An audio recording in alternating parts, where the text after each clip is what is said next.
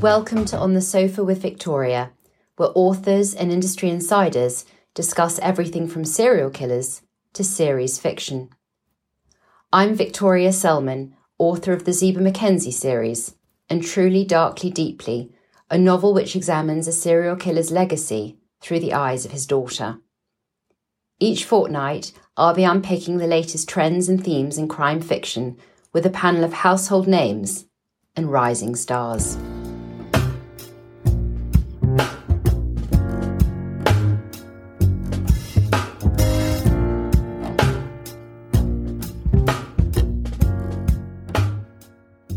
Today, I'm joined on the sofa by Kaz Freer and William Shaw to discuss one of the most popular subgenres in crime fiction, police procedurals.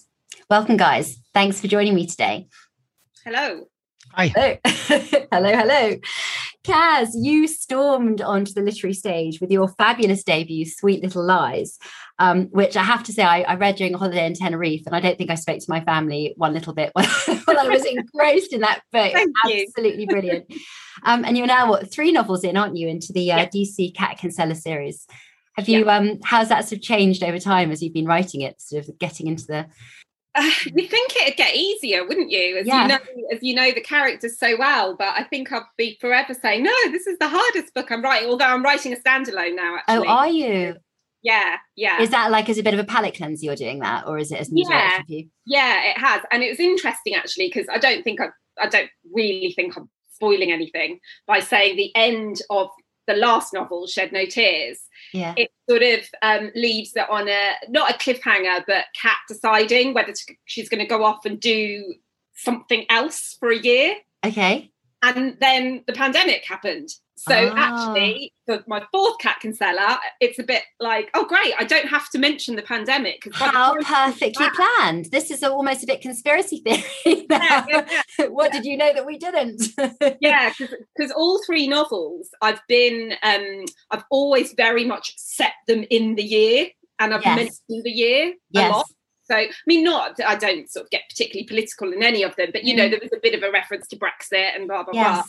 So it would just have been really weird if I then just kind of had the 4th novel and didn't mention the pandemic at all. It's almost just perfect, isn't it? And now you can either go back to it or not. You can just, So I was kind of giving her a bit of it's not a career break, I won't go into it, but she was having a bit of a bit of a curveball. Yeah. So it's perfect. I can brilliant. And is your standalone, is that sort of police procedurally as well? That should be an adjective if it isn't, by the way. Oxford English Dictionary, please. No, it's much more of it's a kind of a classic. We don't know what we're pitching it as at the moment. I guess sort of domestic suspense, but police officer has wormed his way in as a character. Right, it wasn't the plan from the start, but And taking a central kind of stage in the book, or just as a kind of a side of the police character? He's a lesser character, but he's crucial to what happens. Definitely. So that's interesting, isn't it? Because, I mean, we'll talk about definitions a bit later in the show, but, I mean, I guess it brings to mind, what is a police procedural then? If you have police characters playing an important role in your book, is that a police procedural? Is it shadows of a police? What makes, I wonder, a procedural in that sense? Yeah. Either of you. Oh, okay. William, do you want to? I've been rabbiting on for a minute. Don't you hate the word police procedural? Yes. Isn't it the most horrible label for a type of book in the world? I think I'll go out and buy a police procedural. I can't say anybody's saying that. It's just the worst thing we've managed to... It's the word procedural, isn't it? The process that makes you think of ticking boxes and filling in forms. Yeah. I mean, a PI novel sounds great, doesn't it? Or anything like that. But police procedural just sounds such a mucky definition. I mean, I think, it's a symptom of the sort of desperation of British marketing, isn't it? That everybody has to be put in a neat little box like that. Yes. Because I think lots of police procedurals stray into other areas, and lots of other areas stray into police procedurals, don't they? Absolutely. So, okay, let's pick you up on that, William. You've opened yourself up to it. What should we be calling them? What am I thinking? We should, they're crime fiction. They're crime fiction with some coppers. Yeah, nice. With coppers. Cop fiction. Cop fiction. Cop fiction would be good, wouldn't it? That would be quite good, actually. Yeah, absolutely. Yeah, even in the States, I see mine always just get referred to as cop series. And I just think, it just sounds a bit more sexy. Yeah. Yeah. Because you think of the dramas as well, don't you? I mean, nobody talks about TV shows as police procedural shows. They'll talk about them as cop dramas, won't they? Or yeah. And also the procedure is the stuff we try and skirt over because it's quite dull a lot of the time, isn't it? I mean, it's not really, we want to do 15 hours of court reports and all those sort of bits of the stuff that all the poor civilians have to fill in and all the form filling. That's the procedural bit in real life. And actually, we don't want to go there. Neither do the readers. And that's actually funny enough when you talk to police about them, that's exactly what they say, isn't it? You know, you're showing the real life, but you're also missing out a lot of it because what we do most of the time is fill in forms. Yeah. So let's talk about some of your books, William. So you're the author of 2 different cop series. There you go. Let's introduce it now. We've got the Breen and Tozer. Is that how I pronounce it? Tozer. Absolutely. Set in 60s London, which is fabulous. And more recently, you've introduced the D.S. Alex Cupidi series. Again, have I said that right? Yeah, I think so. I think so. What a mistake calling anybody Cupidi or Cupidi or Cupidi. I mean, I'd never thought of that when I chose name. Do you ever have that problem? You know, in your head, it was fine. But the question I get asked at every event is, how do you pronounce her name? Okay, so let's ask you a different question. How did you come up with the name? I came up with the name because I went through a phase of choosing people who friended me on Facebook. That's nice. As characters. Tried to friend me, and I didn't know who they were. And so there was this guy called Richard Cupidi, or Cupidi. Who friended me years ago, and I was she started off as a minor character in a different book, and I just thought, I'll have that. I'll have Cupidi. That sounds interesting. I want people to notice that she exists. So you sometimes choose a little name slightly to the left, don't you? So the characters just think, okay, I'm going to remember that name. So I chose that. Always the hardest part as well, I find, is coming up with names. Yeah. But then it turned out years later I was doing an event and I said this exact same thing, and in the event somebody said, "Oh yeah, Richard Cupidi, I know him." Oh, God. It turns out he was a bookseller, and rather a good bookseller as well. So, and I'd not friended him on Facebook, so I quickly friended him on Facebook. Oh, how funny! But maybe that's what we need to do. We need to name our characters after journalists, so they'll write good reviews for us or something. Let's be practical here. Forshaw enters the room. Yes, exactly. That's funny.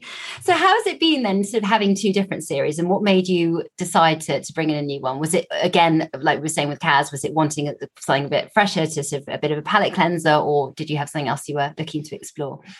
I like writing. I'd always intended to write standalones and a series, and so I had this idea of a standalone that was set in contemporary Dungeness, and I wanted to write about Dungeness because I wanted it to be all natural history-ish, you know, away from London, which was all very sort of urban. I thought I want to do the opposite and play with that. And actually, out of this came another character. She was a secondary character, and I kind of thought, I actually quite fancy. People really didn't like her in the standalone. I thought that's a bit interesting. Yeah. Maybe I'll take that and I'll make her, you know, because I thought she was great. But all the characters saying, that nasty, nasty woman. And I thought, that's interesting. I'll have that. And so I thought, interesting that you want a character with the edge. I mean, I've talked about this with Dom Nolan and Chris Whitaker the other day on one of the shows. And we were talking about this issue of likability, that as writers, you probably feel the same. It's like, I hate when readers say, I don't like the character. It's like, do you mean like, or do you mean you don't find them interesting? And actually a character with edge is interesting, aren't they? And likable and relatable are 2 very different things. I think you have to find something you can relate to, but likable, absolutely not. No. And you almost don't want to like. I mean, it's almost a bit too boring, I think. Is that an unfair thing to say if a character is very likable? I was a bit pissed off they didn't like her because I did, so I wanted to make them like her. So I had to write another book with her in it. You know. And do they like her now is the question. It's beginning to grow on them. Yeah, crack that whip a little bit more. And I love the quote. Val McDermott has a fabulous quote about you, that if I had this, I'd be wearing on a T-shirt and printing it on mugs and sticking it up on my wall. If you're not a fan yet, why not? She says about William Shaw. So isn't she lovely? Isn't she lovely? She keeps I my last book one, I was actually had one of the narrative points of view was a badger. Oh. And I had a whole sort of series written from the point of view of a badger, which I think is in cop fiction. Yes. So what I did is I got a whole lot of crime writers because this was lockdown, I was thinking, how do I launch this book? And I asked them all, would they read the chapter in little segments for the badger through Zoom, in fact. Yes. And the first quote was Val McDermott saying, "People stink." And it was bless her. Fantastic. She's fabulous. But what a clever idea. We're going to have a panel actually on book marketing. And I mean, that should definitely be discussed in it, because what a novel. And that's what lockdown's made us all do as well, isn't it? It's be that little bit more creative, I think. step outside our comfort zones. Be on Zoom. That's me getting out the comfort zone. I hate living Zoom. But I can record this without it. So what about what you guys are reading at the moment? Do you read police procedurals mainly? Do you want to read nothing? Is that the last thing you want to read, given it's what you're writing? What's on your nightstand right now? Interestingly, so the last two books that I've read are The Searcher, Tana French, and The Killing Kind, Jane Casey. So I guess, both written a procedural series, and then actually Tana French, it wasn't her first standalone. But both of those writers, I was such a huge fan of their series. Yeah. So it's always interesting to then kind of read the standalone and sort of see. It's just different. It's interesting because you're just so used to those previous characters. Not so much with Tana French because she writes from different perspectives each time. Yeah. But yeah, absolutely, both of them phenomenal. I think The Killing Kind, phenomenal. The Searcher, I really enjoyed it. I think it's probably not everybody's cup of tea. Right. It's kind of been pitched as her Irish Western, I think. Oh, interesting. And my whole background, I'm from an Irish background, so I think there's a lot of it that I really related to, and there's long scenes of sort of old Irish men sat in pubs, kind of, having banter, which I immediately was like, right, I can hear these people straight away. So I think it's, but I mean, she's huge. Well, certainly in America, she's huge, and I think doing phenomenally well. Yes. So yeah, I'm saying it may be an acquired taste, but the US is proving me wrong in that. Yeah, and also it's it obviously has a particular feel for you personally as well. Like you were saying, and I think to be able to have that connection with the book is really special. And it does sort of sing to you is really great. What about you, William? What are you reading right now? Right now, I am reading a non-fiction book because I'm writing a character who's a cabinet minister's wife, and so I'm reading Sasha Swire's The MP's Wife, which is her time in around the Cameron administration, and it's horrible. They're all such horrible people. They're all such snarky people about each other, and it's perfect for grabbing characters from. Yes. So not police procedurals. I'm going to keep bring myself back. By the end of this show, we're jolly well going to change the term. I should make a note for myself to what I'm actually on my list of questions here. Culture changes here. What is it about cop books? We can't really call them cop books actually either, can we? Cop novels, cop thrillers. That would work, wouldn't it? Cop thriller. There we go. I'm going to put that down, and we will each write to every single publisher and get them to change the thing. What is it about cop thrillers that readers love so much, do you think? Because I mean, they do love it. It's one of the most popular subgenres, isn't it, in crime fiction? Yeah. What's the allure? I think, I think about what I initially loved. It's that classic thing. People love puzzles, don't they? Yeah. And I think when you're writing cop thrillers, well, there's almost kind of this unwritten contract with the reader that, and I'm sure there are a few exceptions from this, where you're saying, I have, thrown you the breadcrumbs, you can solve this before the reveal at the end. And so people love following that and love trying to, they get swept along in the story, but they love trying to work it out before you give them the answer. Definitely. Although the specific elements of the police side of it, because I guess in some ways that's true of mysteries, isn't it? Like the kind of the locked room mystery and all those. There's something else though, isn't there, about the specifics of, sneaking a peek into the incident room? Do you think people... Yeah. And, I think we were laughing at the sort of the procedural word, and you definitely do need a better word for that.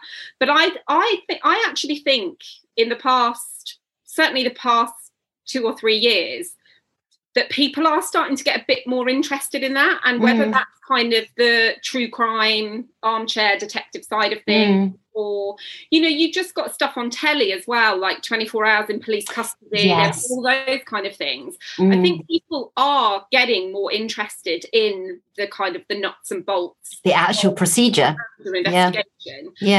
But, as William alluded to, it's how you balance it. You can't, you want it to feel authentic, Yes. But you don't necessarily need to know. I love things like 24 Hours and Police Custody, that thing, but they're dry as hell. Yes. Sometimes I think, God, I wouldn't want to be sat next to you at a dinner party. Even though you do an incredibly interesting job. Yeah. So it's kind of, really sort of trying to balance how you keep realism to a degree, but ultimately, what we're writing is, it should be entertainment.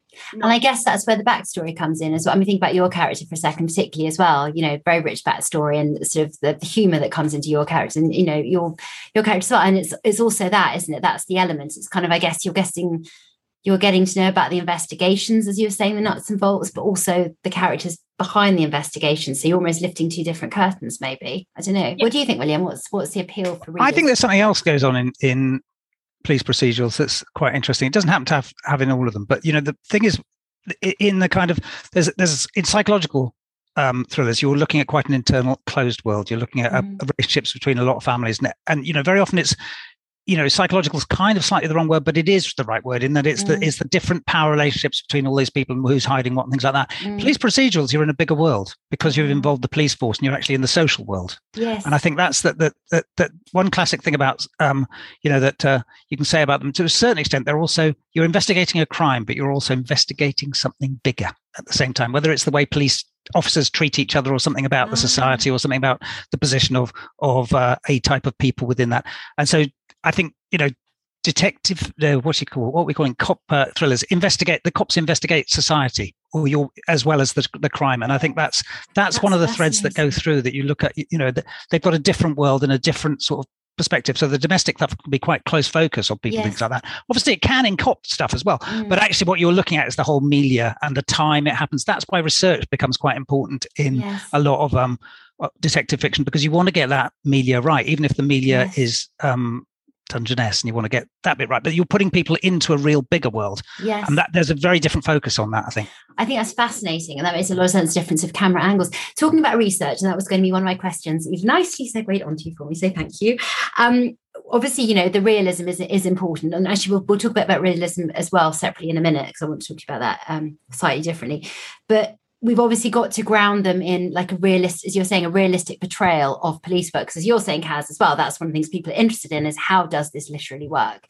And we've got Peter James very famously driving around in the back of the police car, which I think is a brilliant image. And, shows like, as you were saying, 24 Hours in Police Custody and that kind of thing. What do you guys do? Because in a way, for me, that's always been the thing I've been nervous about stepping into the cop thriller world. It's like, well, gosh, how would you do it? How do you get it right? I just say, I live in Brighton.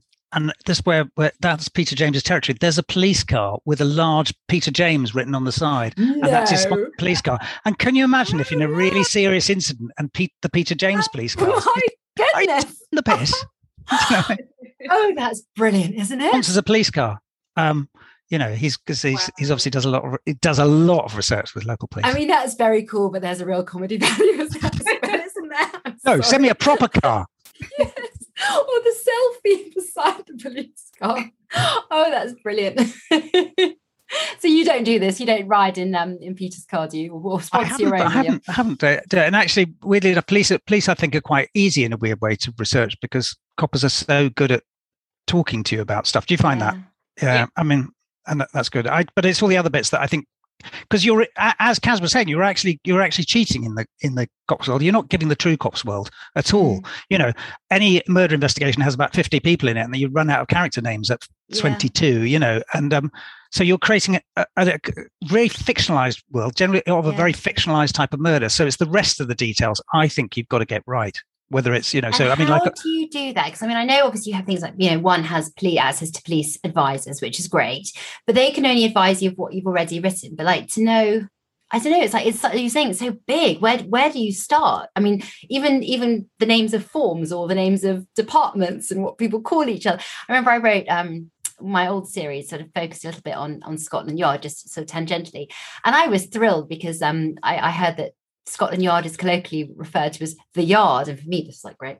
I just threw in the Yard every 2 minutes in this stupid way. But it was that detail and like how you get that detail, can only, I guess, come through your research. But how do you get to that point where you know those little bits, those gems?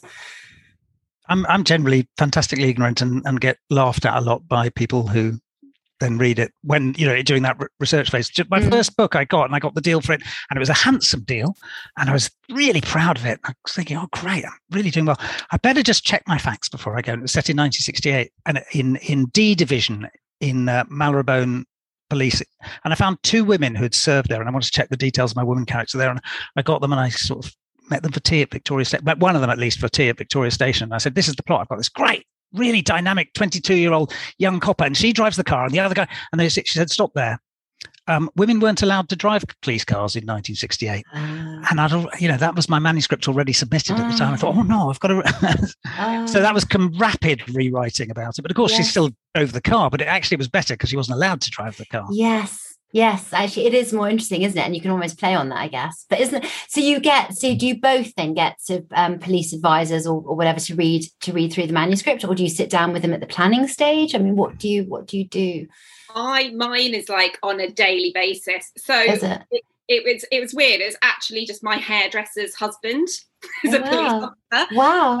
I started off just saying, do you mind if I check a few things? And now, it's probably 10 things a day, and he's wonderful. And he's still a serving police officer. But I really lucked out with him because he's brilliant. He's a mine of information, and I do check the sort of the dull facts with him. But his focus is now that we're used to working with each other, and he loves the series. He's very much, what do you need to happen? And amazing. And I think in 3 books, there's maybe 1 thing per book where he's just sort of gone, absolutely not. That made me want to throw the book across the room.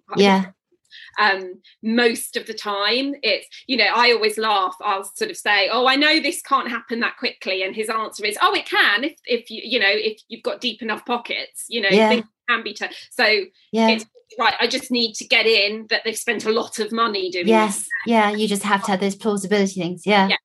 But isn't that fantastic to have it at the collaborative stage like that? I mean, that just must be amazing, almost just sort of brainstorming the ideas. That was brilliant. I was talking to, have you guys come across Graham Bartlett, who's... he's the one who does my books, actually. Oh, is it? So I'm getting him on soon, I hope, as well. And we'll be having a chat with him on a forensics panel, I think. But I mean, he's brilliant, isn't he? And I know that he does consulting. He's great because he's a storyteller as well, and he also understands, because he's been through every rank. He started as a constable, he went up to commander in Brighton. He kind of he's got a really good. The only thing is that it all changes so quickly, and you ask him some questions, he says, "Well, I don't know that anymore because I was there 7, 8 years ago." And it changes so bloody quickly. But he's always been really useful. Oh, William, don't do that. Don't have a gun siege. They're really boring. And you can't. No, it'd be really exciting. We've got guns. He says, no, they're not. They're really, really boring. Make it knives. Okay, we'll use knives. And because he understands what a story is. Yes. And that's really interesting. How useful. And how do people? I mean, how did you find Graham? I mean, I met him at I think it was a Killer Women Festival a few years ago. He was talking at that. But I mean, how does one go? I mean, unless you're having your hair cut by somebody who has a very useful husband. I wonder how, for our listeners, how people would go about finding people to help them. I think it's ask your friends. I mean, a friend of a friend or a friend will be a copper or involved in that sort of thing. And it is just like, I think there's that thing when you're starting researching, think nobody's going to take this seriously. We're just doing stories. You do a proper job. Why would you talk to us? Yes. But 99% of time, people are all incredibly generous, and I just think it's such fun to talk to these people, isn't it, Kaz? You learn so much with them, and they're just so generous with it. And it's like, wow, you do a proper job, and we just sit at home making up rubbish. Well, not rubbish, actually. Fine prose. Absolutely. No, it's brilliant. It's amazing, and like we were saying as well, those realistic details. I mean, they are the gems in the book. I mean, obviously the story is what it all hangs on, but just having those little key details just set it alight, don't they? I think so. Completely. You mentioned about sort of getting the insight into the incident room as well. That's a lot of my questions are more about that, and the guy that I work with from the beginning, and this is what I wanted to do with the team anyway, but he was just a bit like, we essentially, yes, we do an unusual job, but we all bicker over who made tea and aircon, and it's like you want to show them as real people who are doing an unusual job. It's not always high stakes tension. And that will sort of round out the characters, I think. Absolutely. And I guess as well, picking that up and then combining that with what William was saying as well about the bigger picture side. Like I'm watching, have you guys started Deceit yet, which is on Channel 4? Starting it tonight. It's very, very interesting. Well, I didn't even finish the first episode. It got too late for me.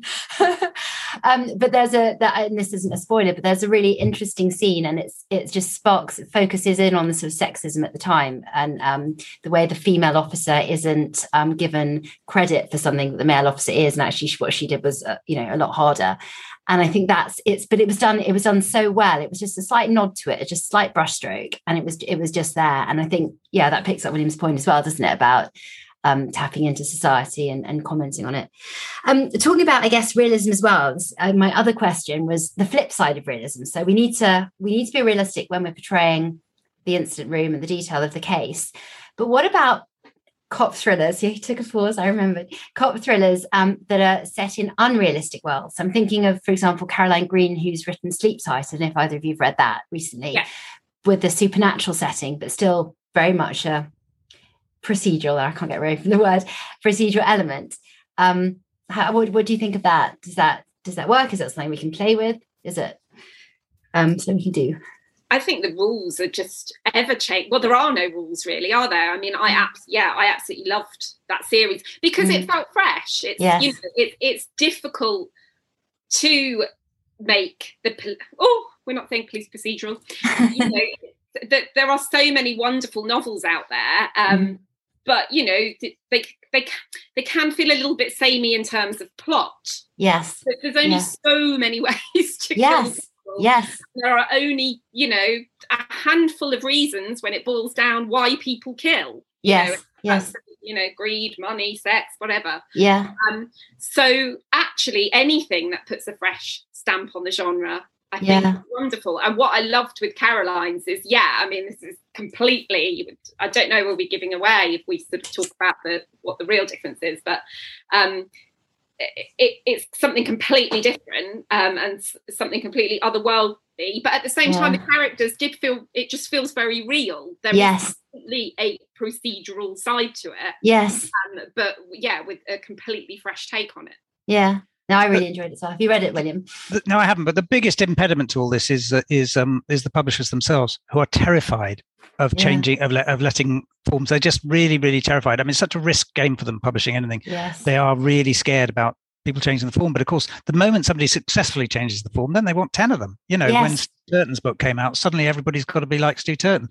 It's like, and TV can do stuff. I'm trying to think of anything like, I don't know, Randall and Hopkirk Deceased. There you go. That's a cop thriller, isn't it? Yes. But there's lots of formats that you can I guess do, but publishers are really just so anxious about not doing something that might bomb.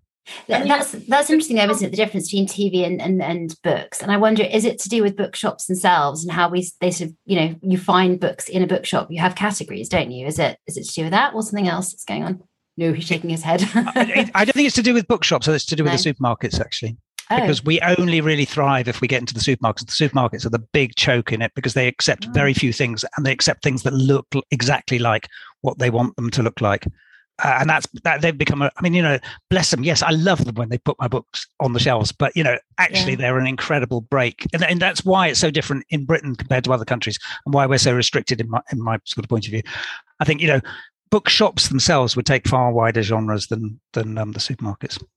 That's interesting. Is it the idea people need to know what they're getting into? It's almost like a cover, isn't it? You look at the cover. Nobody in the supermarket actually reads the book when they stock it, do they? They sell entire. They almost make a point of pride of that they sell entirely off the cover and title.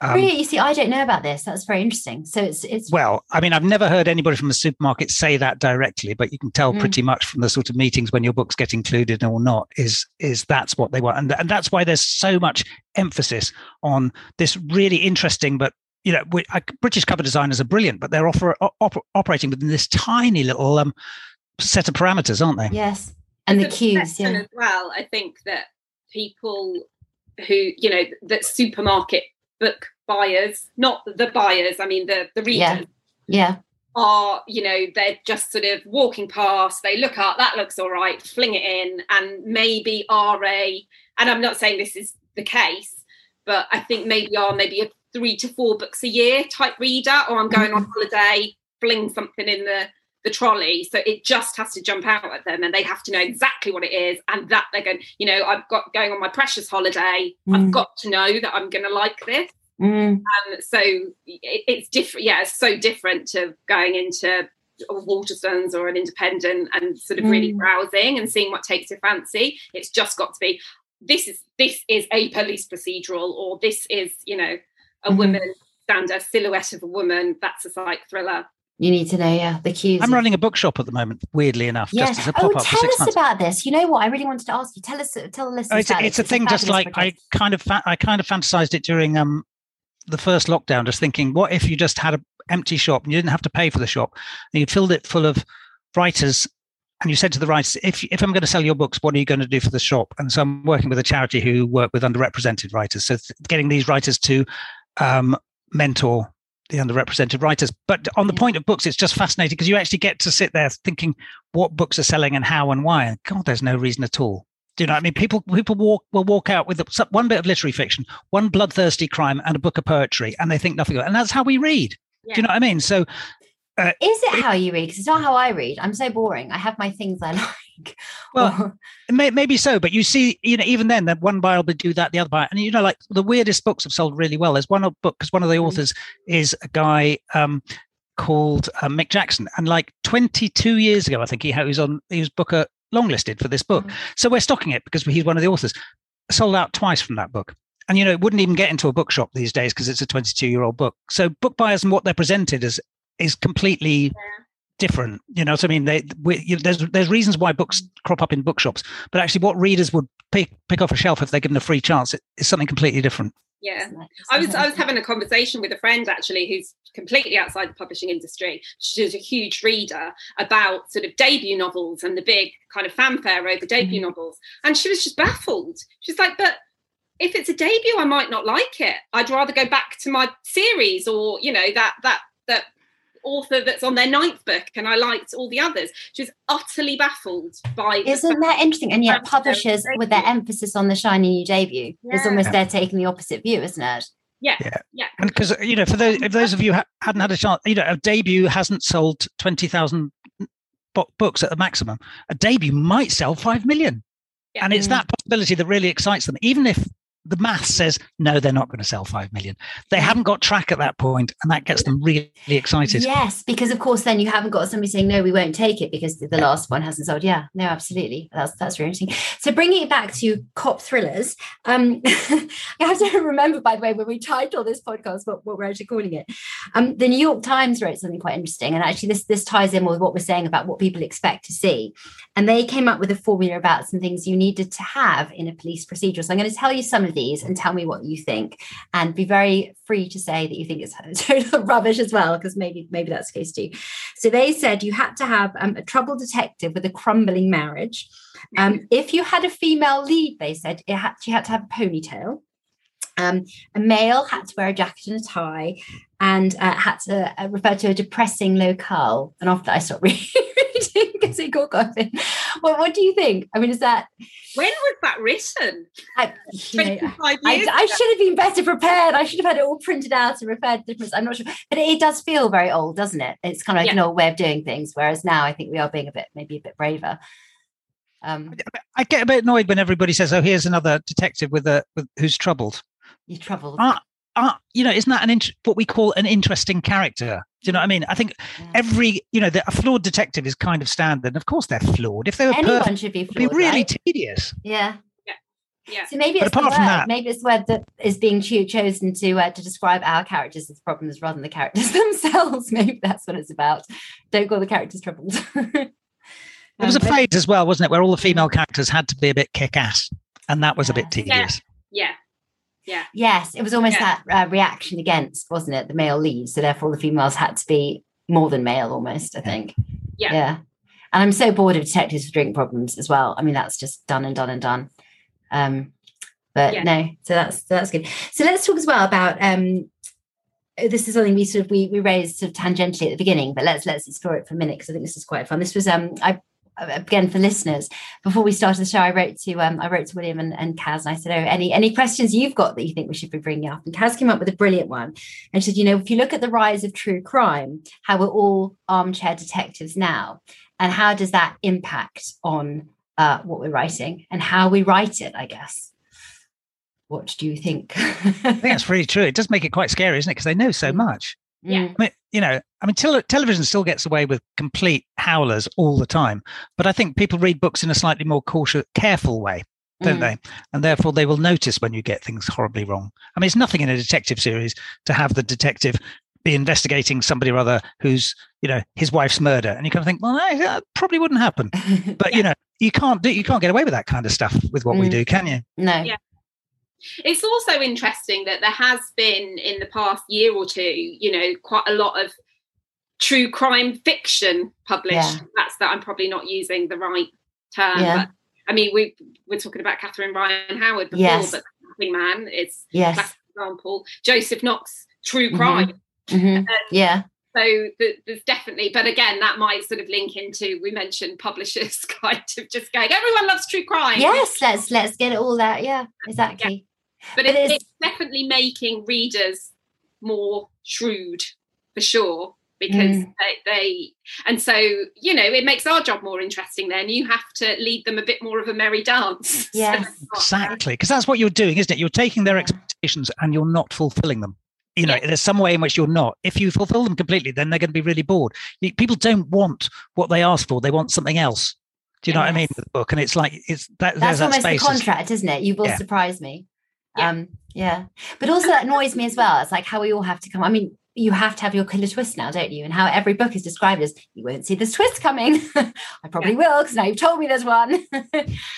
I mean, I don't know in the cop thriller whether that is as important, but then I suppose it depends even what twist means, really. I mean, we're setting up a number of suspects, and hopefully if we've done our job correctly, the reveal should be the twist, because it's not necessarily the one that you're expecting. But I think in cop thrillers, very often it's not that sort of element. It's the journey, isn't it? And therefore you don't need the big twist. I mean, I don't think I've actually written a thriller without the word cop in it for my next book as a standalone. And there is a twist in the middle of that. I was thinking, wow, that's how they work. Oh, okay.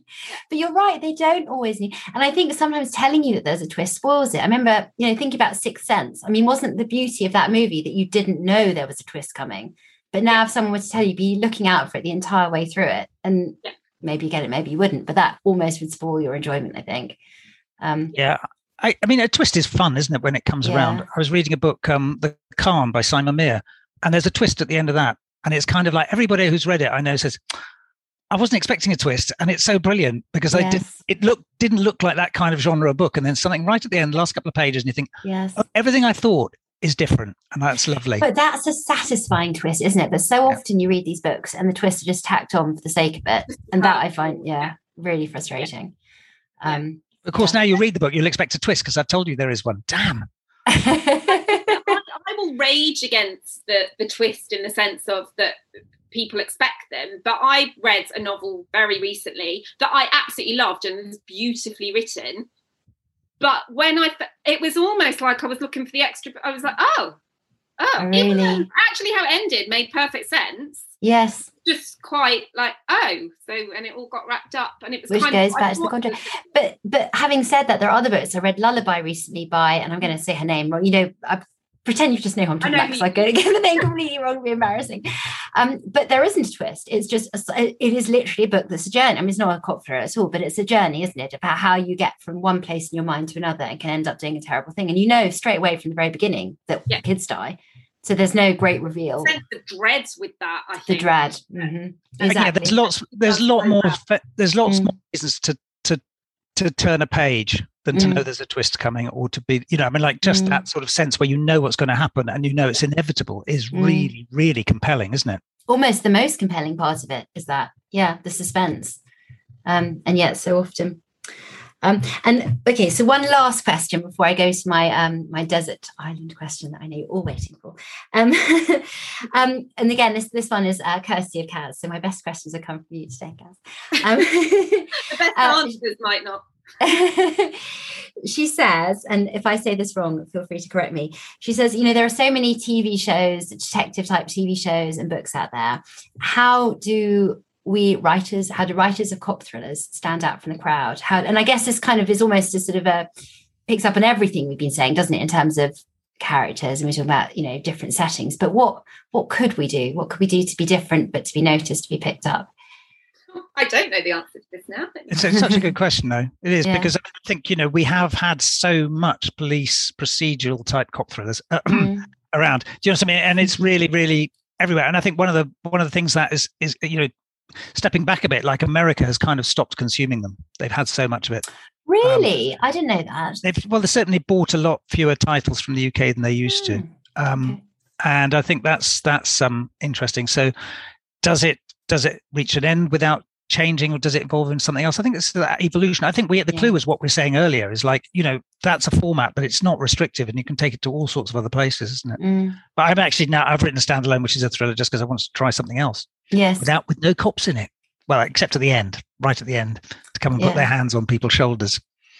Yeah. I mean, you could argue it is the same for TV, but I think it just means that character has got to be so, because you can explore character in a novel more than you can on TV. I've naturally always written and probably read very character-based crime or character-based procedurals. And, if somebody buys into that character, they will stay. Yes. With you. Whereas I think maybe TV is perhaps a bit more plot-driven, particularly if if you're thinking in terms of something, like ITV or whatever, where you think every 12 minutes you're going to an advert, and it's just a really, really different experience to reading a novel where you set the pace. And but yeah, the whole kind of Netflix and binging 12 episodes in a row has changed things as well. It's a difficult one because I till about 5 years ago was probably 80% books, 20% TV. I watched TV, but it wasn't. Whereas now I consume huge amounts of crime. TV. I do. I love it.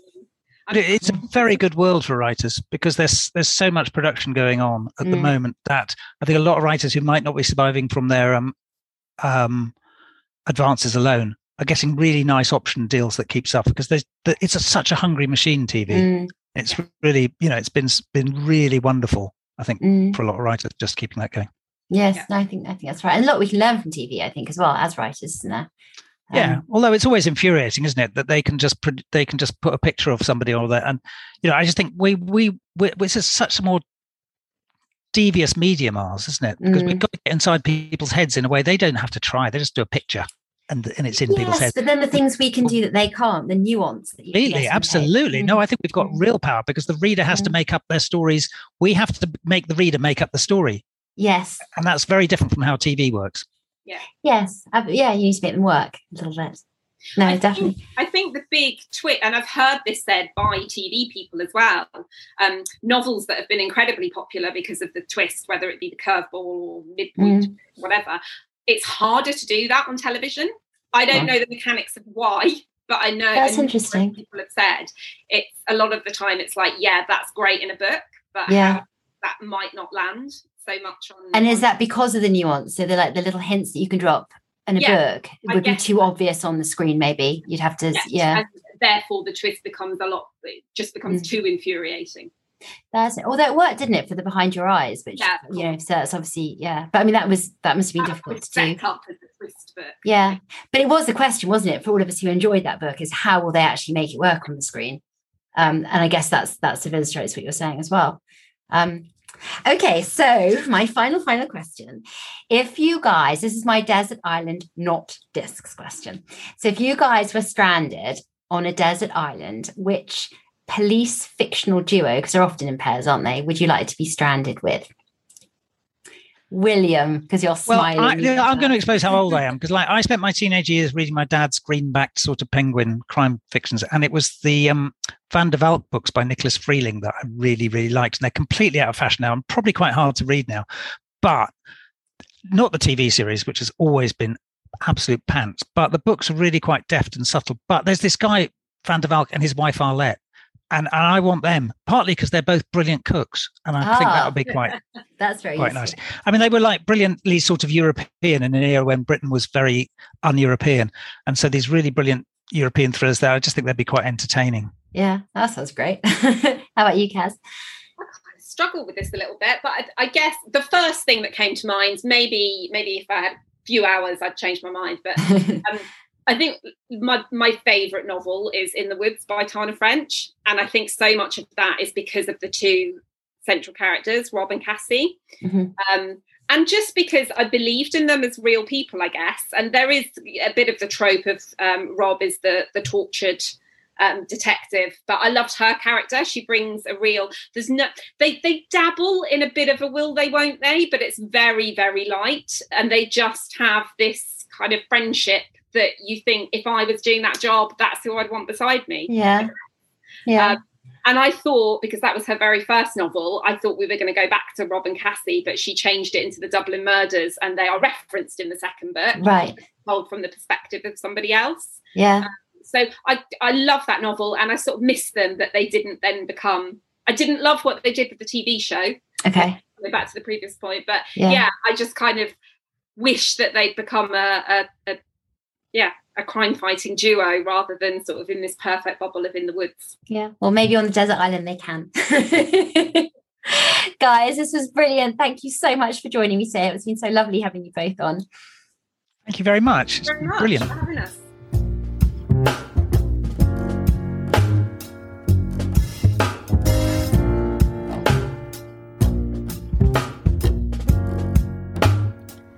You've been listening to On the Sofa with Victoria on Crime Time FM. If you've enjoyed the show, please do subscribe, rate and review on iTunes, and join in the chat on Twitter using the hashtag On the Sofa with Victoria, or drop me a line at Victoria Selman. I'd love to hear from you and hope you'll join me next time.